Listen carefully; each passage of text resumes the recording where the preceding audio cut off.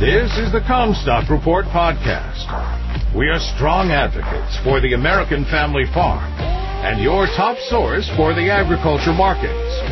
And now, here's your host, David Cruz. This is David Cruz with the Comstock Report on the grains. For over 6 weeks now, there has been consistent forecasts for rain for Iowa that have not delivered any rain. Now the forecasts have gone dry.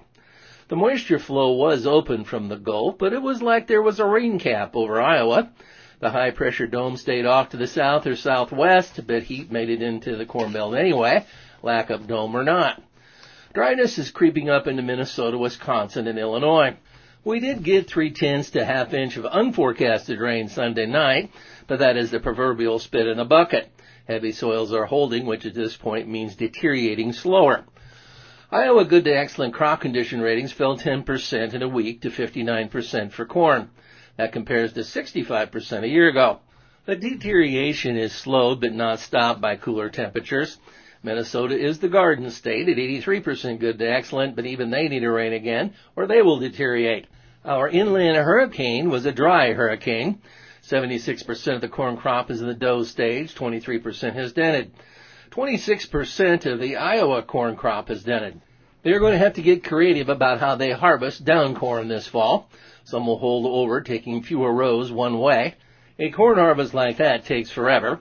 One nuance about the advanced maturity and drought is that little to no dryer gas should be required this fall. Iowa good to excellent condition ratings for soybeans fell 8% in a week to 62%, compared to 61% last year. The problem with the soybean crop was not wind, but no rain. Condition ratings are going to continue to deteriorate until there is a general soaking rain to make them stop. Nationally, good to excellent ratings fell 2% to 72%, which is still very high compared to last year at 53%. Soybean ratings improved 5% in Louisiana with an astounding 91% good to excellent. Minnesota ratings were steady at 84%.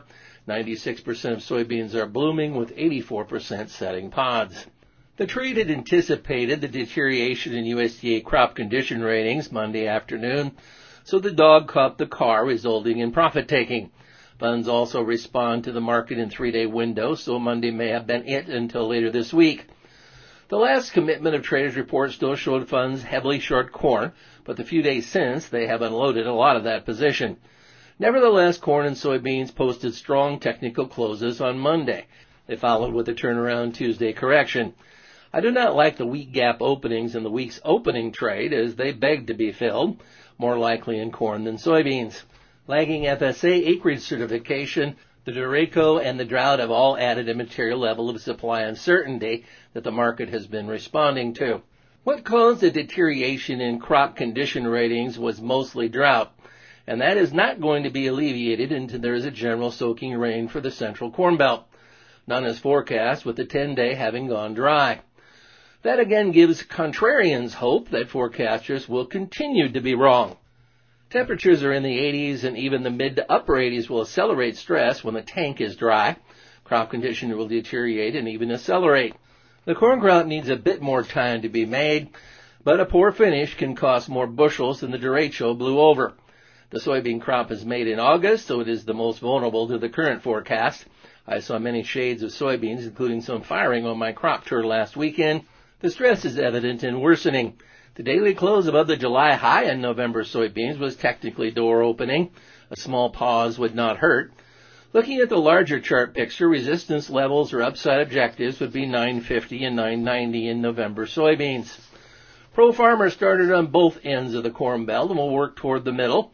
They put the South Dakota corn yield at 179.2 bushel per acre, up 25 bushel over last year. They put the Ohio corn yield at 167.7 bushel per acre, up 13 over last year. Soybean pod counts in both of those states were up over 50% from last year. It will get more interesting when they delve into Iowa. On the demand side, the NOPA crush was 173 million bushel, nearly 5 million bushels more than last year, which sustained strong domestic demand. China should keep buying soybeans to support exports for a few months yet, until Brazilian new crop supply is available again. China is making good progress restocking their hog herd and expanding their poultry production, so their feed demand needs expand. The soybeans that they are importing are being used. You've been listening to the Comstock Report. For more information on marketing opportunities, contact us at Comstock.com or call 712-227-1110. For a more complete version of the Comstock Report with hedging strategies and trade recommendations, subscribe on our website at Comstock.com or reach out to one of our risk management specialists about how we can help you protect your profits.